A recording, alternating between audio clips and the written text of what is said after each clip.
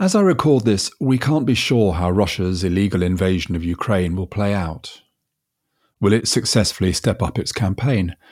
Will Vladimir Putin have to accept the consequences of a humiliating defeat? Or, in the name of peace, will Russia be allowed some symbolic face-saving concession?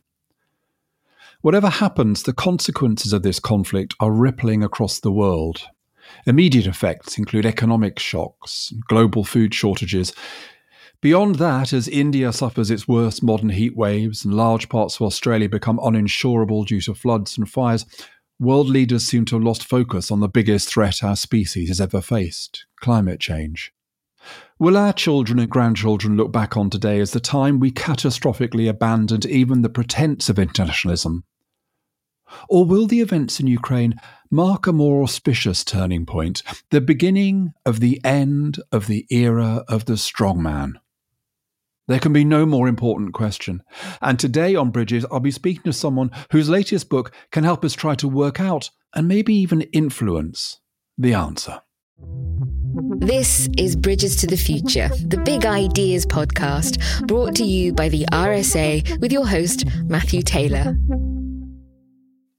I'm delighted to be joined by Financial Times journalist, author Gideon Rachman, the author of an important book, The Age of the Strongman: How the Cult of the Leader Threatens Democracy Around the World. Welcome, Gideon.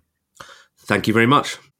Gideon, the book is incredibly interesting, wide-ranging, powerful, alarming. In this interview, I want, if it's okay, to spend some time discussing what would no doubt have been the final chapter had you finished the book 6 months later, the chapter on Russia's invasion and the fallout from it. But before we get into that, I want to share with listeners the core thesis of the book. So let's start with that. What do you mean by the age of the strongman? Well, what I'm arguing essentially is that round about the beginning of the new century, in fact, almost too symbolically, Vladimir Putin comes to power on the 31st of December 1999, that global politics takes a turn, and that the relatively brief period where it seemed like liberal democracy was in the ascendancy, at least in the major powers, comes to a close, and that over the last 20 years you've had instead building what I call the age of the strongman, which is the rise of a very personalized, usually authoritarian form of leadership in actually most of the world's most important countries, so that you have Putin, as I say, in Russia, but then in 2003 you have Recep Tayyip Erdogan in Turkey, who actually, similarly to Putin, is initially hailed as a kind of liberal reformer in the West. We tend to misread a lot of these leaders. Then in 2012, perhaps most important of all because of the importance of a rising China, Xi Jinping becomes General Secretary of the Chinese Communist Party. He too is actually hailed initially as a reformer in the West, but also starts moving his country towards a much more personalized and even more authoritarian model. He incorporates his own thought into the Chinese constitution, abolishes term limits on the presidency, creates a personality cult, and so on. 2014, Narendra Modi in India. 2015 is the year I associate with Viktor Orban in Hungary. He'd been in power a while, but that's the year that he becomes a kind of global figure because of the refugee crisis, when he literally builds a wall to keep refugees from flowing into Europe. 2016 is probably, almost the most shocking year because that's the year that Donald Trump is elected in the United States.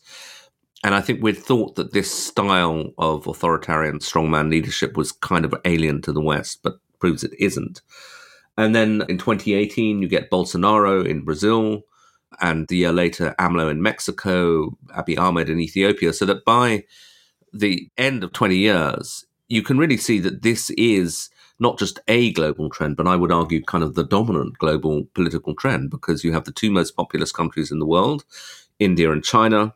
You have 3 of the 5 members of the UN Security Council, Russia, China, and the United States. I think Britain actually is also part of this story. I think Boris Johnson has elements of the strongman style.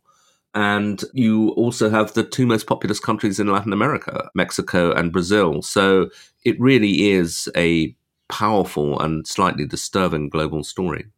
So one of the arguments in history over a long time has been between a kind of deterministic way of understanding history to do with structures and systems, Marxism being perhaps the most well-known example, and the kind of great man view of history, which sees history as more contingent and more about individuals. When you have a book called The Age of the Strongman, it might implicitly suggest that you're siding with a view that says that we should understand the importance of individuals in history. But for you, it's not just about you can't understand these men without understanding the context in which they arise. Is that right?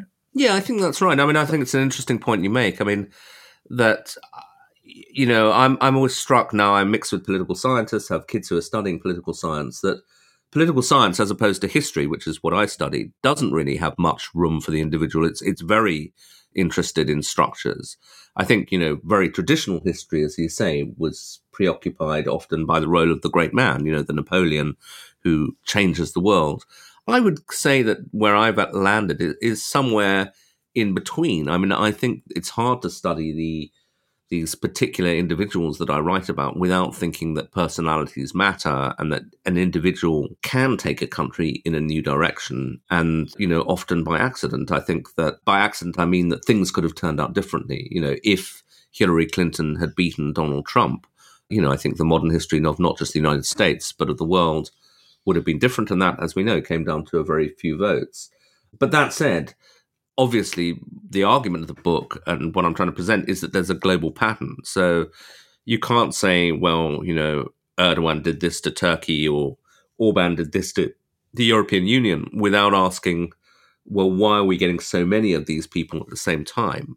So I think it's a mixture of structures and individuals. Yeah, so that was something I wrestled with as I read through the book, is how we should understand this phenomena. There were times at which I just thought, well, this is a kind of post-ideological fascism. And there were other times when I thought, well, no, this is fundamentally around the kind of accretion of power and wealth. Basically, it's around a kind of corruption of politics.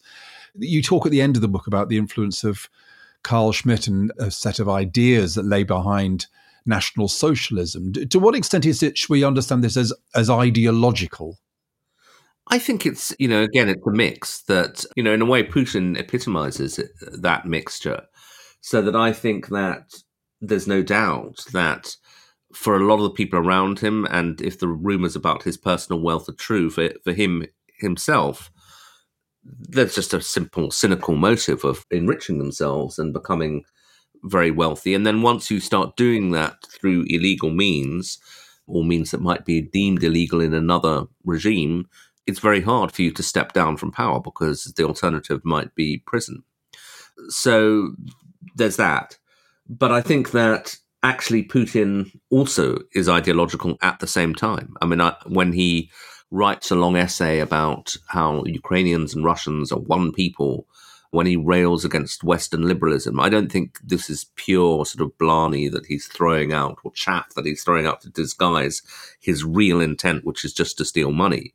I think both things can be true at the same time. And I think that's a pattern that you see to varying degrees. I mean, obviously, all these people are different. Maybe Trump is more instinctual, less ideological, and I think very much motivated by ego and by power and money. But the people around him, people like Steve Bannon and Stephen Miller, are ideologues. So they will use the Trump movement to fill up the president with ideas that are deeply held by them. And I think in some cases, quite close to fascism. And I think you see that mix right across. And Erdogan is another example. His family become very rich, but he's also a very ideological person, who believes deeply in the re-Islamization of Turkey, the reassertion of Turkish greatness. So I don't think the two are mutually exclusive. So again, it's churlish of me to say of such a great book, which I enjoyed so much, to talk about something that isn't in it. But I was a bit surprised by the end that you didn't say anything about the fact that these people are all men.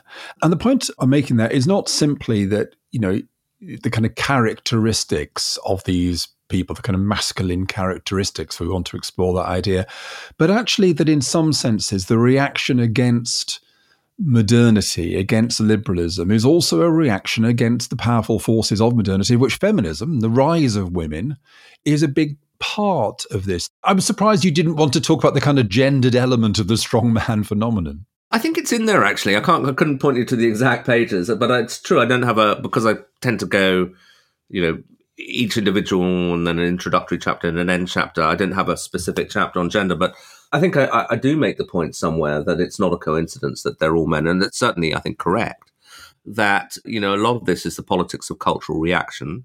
Some of the reaction is against immigration or against minorities, and some of it is a reaction against that huge social change that's involved with the rise of feminism. And so I think you can see this as a pretty constant theme for all of these leaders, that, Trump famously makes kind of vile comments about, grabbing women by the pussy and so on. And at the time, people, perhaps in the sort of mainstream media, as Trump would call them dismissively, thought, oh, well, that's it. You can't talk like that in the modern world. But Trump, I think, instinctively understood that for a lot of people who would vote for him, they might not only not be appalled by that language, but actually be kind of quietly amused and pleased that somebody could still talk like that and get away with it. Because there is a lot of resentment amongst particularly sort of men who feel they've been doing badly in the current society and who feel that, jobs and opportunities that might have been theirs exclusively in the past. If you were a white guy, there wouldn't have been black people competing for your opportunities or women competing for your opportunities. And now, Trump will tell you, not only are they competing with you, they're unfairly privileged because of, affirmative action or efforts at gender equity in the workplace and so on. So there is a huge pool of resentment out there. And I mentioned Trump because, he's an example that we're all very familiar with. But similarly, Erdogan represents very conservative elements in Turkish society. His followers are headscarfed and they're kind of against the more secular elites of Istanbul, who will look, much like their counterparts in Paris or New York. So there's that. I mean, another example that springs to mind, that's in the book actually, is Salvini in Italy, who's a kind of Italy's would-be strongman and who's close to Putin. He even goes to the length of wearing a Putin T-shirt in Red Square. I was very struck talking to a liberal Italian woman, a woman called Laura Baldrini, who said that to demean her, Salvini had waved around a inflatable sex doll on stage with her name written on it, saying, this is Laura Baldrini. So sure, absolutely. I think the gender backlash is a very important part of this. And the temptation is, I guess, amongst people like me, kind of liberal, semi-intelligentsia, doing quite well, living in central London, to see that this is a kind of movement of those who are beleaguered, left behind, resentful. But you want to say in the book at various points, including at the end and the beginning, that liberalism has to recognize its own role in creating the circumstances. We can't simply understand the rise of the strongman as a kind of combination of corrupt, power-hungry individuals and resentful people. Neoliberalism, or the form of liberalism which existed really was dominant until 2008, it was insufficiently concerned, for example, with issues of social solidarity. Yeah, I think so. And in a funny way, I think that's almost the easy part for neoliberals or liberals to acknowledge, that, inequality widened too much, particularly in the West. And I say it's the easy part because, very few people will say, yeah, I'm in favor of inequality. Most people will say, well, fine, maybe we did get our policies wrong and maybe we were too blithe. And I think we were about, for example, deindustrialization in large parts of the West and what that would do to people's sense of the society they were in and maybe create the kind of susceptibility to a strongman who will come in and say, look, society is broken and you need somebody like me to break through against the liberal elites. Now, recognizing the problem and fixing it, obviously very different things. But when I say it's the easy part, I mean, I think there's another very live example right now in the UK, which is immigration, which I think is, again, a critical part of the appeal of a lot of these leaders. Trump is build the wall is his slogan in the first campaign, and almost his first act is try to literally ban all Muslims from entering the country, if you remember the Muslim ban. But it's not unique to him. Orban, as I say, shoots to global prominence, really, because of his effort to stem refugees coming to the EU. In the Brexit referendum, take back control is, I think, largely understood as about borders. And right now, if you think about the Rwanda exercise, policy of trying to deport would-be migrants crossing the channel to Rwanda.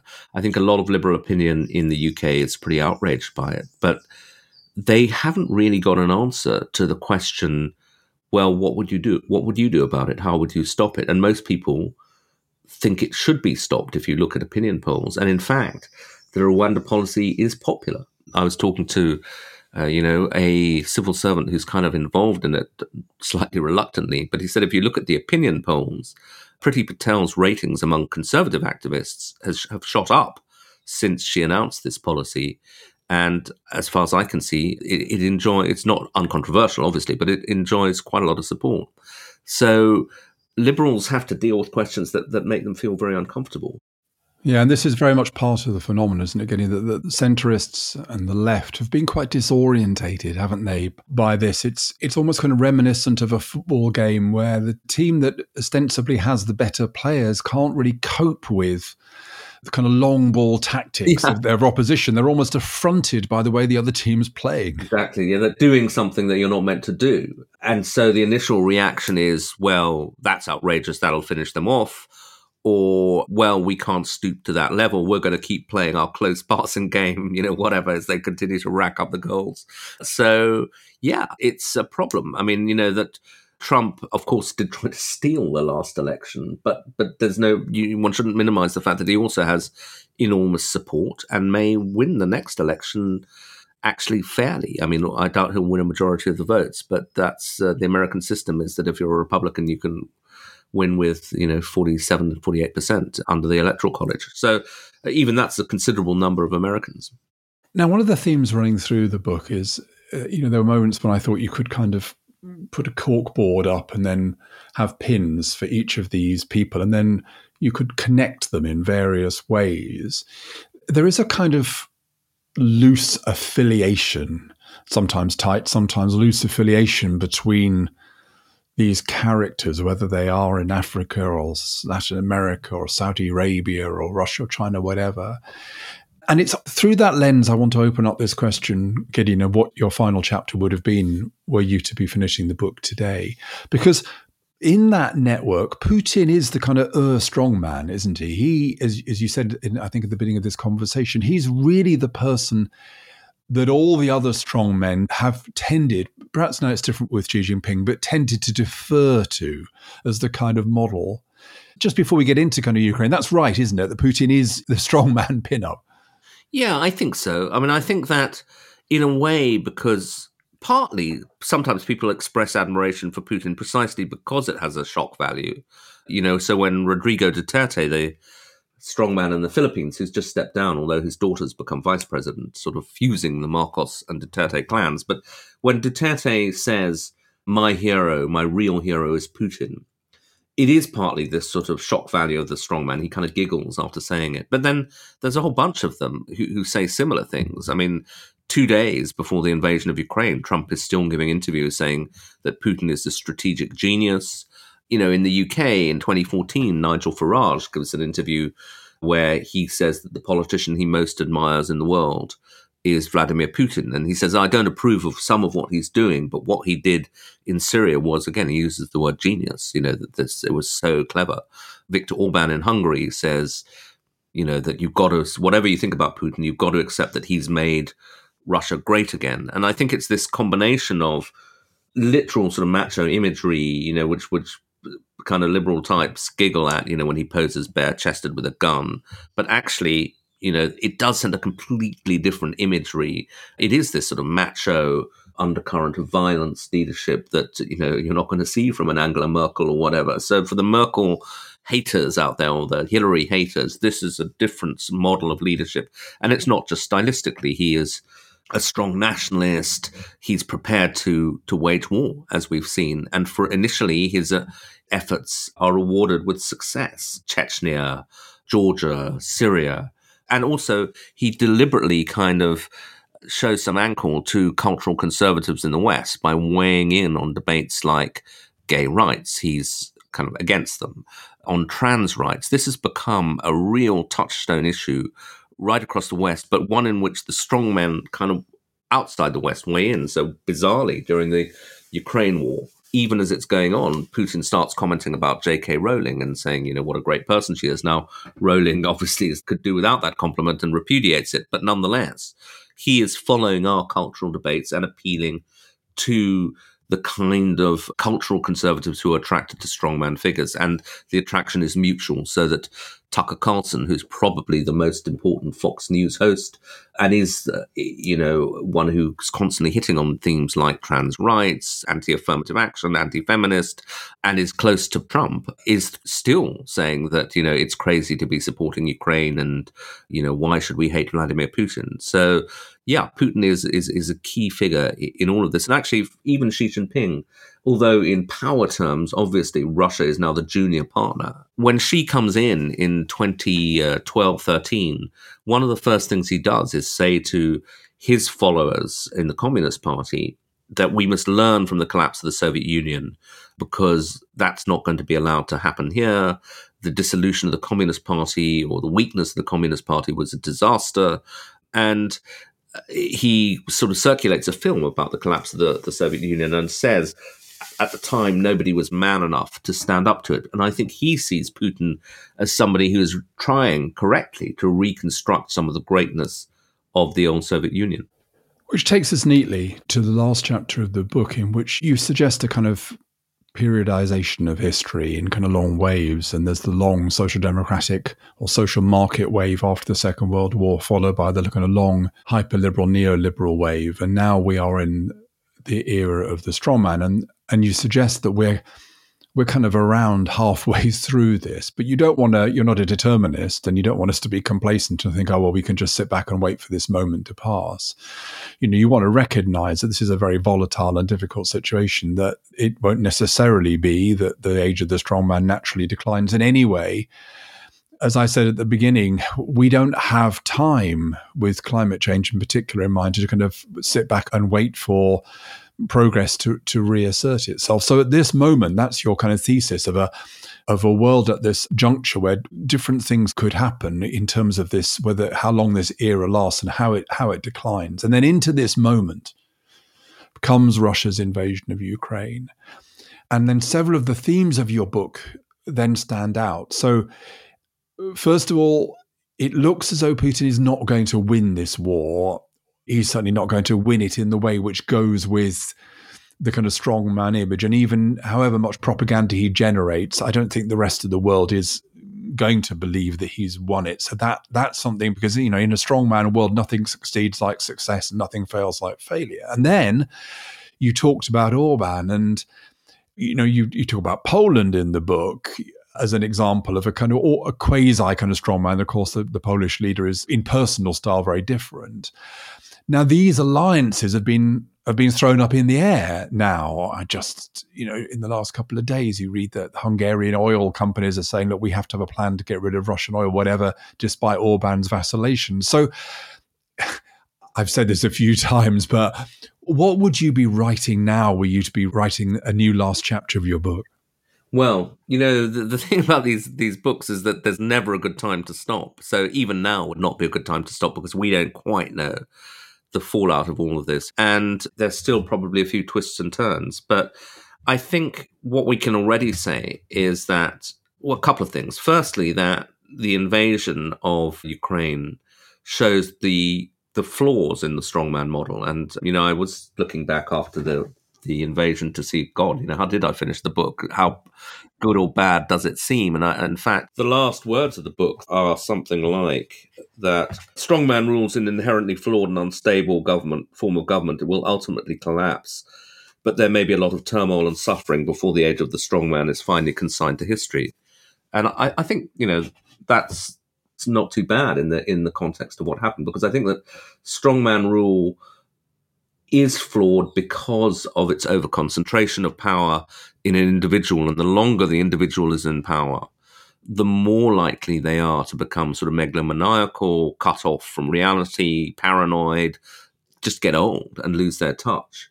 So that I think that those who were surprised by Putin's invasion and were saying, well, we know this guy, he's a known quantity, he's ruthless, but he's not crazy. That was a line you heard from people who very much doubted he would go for it. I think ignore the way in which actually a lot of these leaders become more and more kind of erratic the longer they're in power. And I think we've seen that. And I think that also, the fact that unlike in a democratic system, there aren't advisors really who have the independent standing to stop something like this, even if they suspect it's going to go badly wrong, as it did.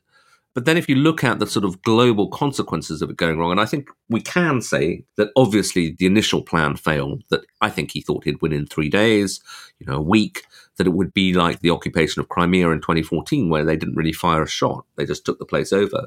I think he thought Ukraine would collapse like a house of cards. Now, obviously that hasn't happened. I think if he'd won in those 3 days, then I think that the prestige of the strongman model around the world would have grown even more. It would have been an absolute disaster for the Western liberalism, because it would have been, 6 months after the collapse of Afghanistan and the 20-year American war in Afghanistan had ended in failure. And that was itself 6 months after the attempted storming of the Capitol by Trump's followers. It would have looked like, the West was all washed up. And now the United States had essentially lost its monopoly on invading people, and that it was going to be free range, that China might be able to take on Taiwan. Who knows what India would plan to do in Kashmir, or next time they clash with Pakistan. That sort of strongman style would have been vindicated, and that its logical conclusion actually was warfare, as in the 1930s. The fact that Putin has miscalculated, and actually that the West has been much more resilient and much more able to get its act together and push back, I think offers a chance to start turning this trend around. The CIA director, William Burns, who gave a public interview to the FT not so long ago, said that he believed that China is very disturbed by this turn of events. And, just looking at it from first principles, you can see why they would be, because just 3 weeks before the invasion, Xi and Putin meet in Beijing. They sign a joint statement, which is not just like a statement of things that our countries are going to do together. It's very ideological. It attacks the United States' vision of the world. It accuses the West of sponsoring color revolutions around the world. And it declares a partnership without limits between Russia and China. And yet, the Russian end of it then goes quickly wrong. So China sees its major partner floundering, and also sees the Western allies getting their act together in a way that they hadn't really anticipated. So this is a moment where, it's possible that the tide will turn against strongman leadership, but it's only possible because unexpected things could yet happen in this war. And I think, I'm already concerned about, what happens in the next US presidential election. I think the Democrats are going to get hammered in the midterms. And it's quite likely, I think probable, that Trump will run again. And if he runs again in an era of high inflation against an 82-year-old Joe Biden, he's got a very good chance of winning. So it's premature to say, this strongman era is all washed up. And then, as I said at the beginning, Gideon, perhaps in some ways almost the most depressing part of this is that all of this is distracting our attention from what is happening in the environment. And I mean, I'm not saying that to sound pious. It's just that by coincidence, while all these other things have been happening, the news on the environment has been appallingly grim. As I said, whether it's Indian heat waves, I was just reading the other day, the highest temperatures ever predicted in Spain, just down the road from us. So, even if we are emerging, even if we were lucky we were emerging for the age of the strong, and even if Trump or Trump 2.0 was not to win in 2 years' time, we're still using up incredibly valuable energy, not addressing the existential threat facing the human race. Absolutely, yeah. And I think that, one of the many depressing aspects of this whole phenomenon is how atavistic and backward-looking it is. These are leaders who very much are not forward-looking. They're what I call nostalgic nationalists. So Trump has his Make America Great Again, which harks back to the 1950s. Xi talks about the great rejuvenation of the Chinese people, before the century of humiliation, which the Chinese date to the 1830s and 40s. Putin looks back to the glories of the Soviet Union. Modi looks back to the glories of India before even the Mughal empires. There are people who say, let's go back to the past. And actually, they very often are climate change skeptics, because their pitch is nationalist. they can't really deal with a global problem that requires global cooperation. And so they are very emotionally inclined to say, well, it's not real. Or, it's part of this plot by globalists, George Soros or whoever, to hoodwink the masses and to reduce their standards of living, or to make our nation pay the price for this while others, get away with it. So, these are exactly the wrong set of leaders to deal with this existential crisis of climate change. Well, Gideon, thank you so much for spending this time with us. The Age of the Strongman, How the Cult of the Leader Threatens Democracy Around the World, is a incredibly readable book, even if a lot of what's in it is alarming and depressing. But it absolutely, as your conversation with me, Gideon, this morning has underlined, takes us to the critical issues for humanity in the years to come. Gideon, thanks so much for joining me. Thank you very much for having me on.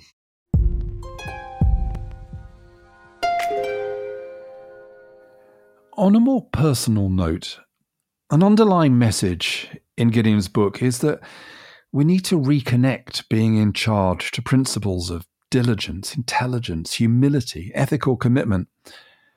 As a boss myself and someone who works with others with power, this book is not just about things happening out there, but how we can all, as leaders and as followers, contribute to creating the leadership we need to save and renew our world. Goodbye. We are the RSA. We enable the game changers of today to shift systems, challenge norms, and create impact where it's needed most. Visit thersa.org/approach to find out how. And let's make change happen.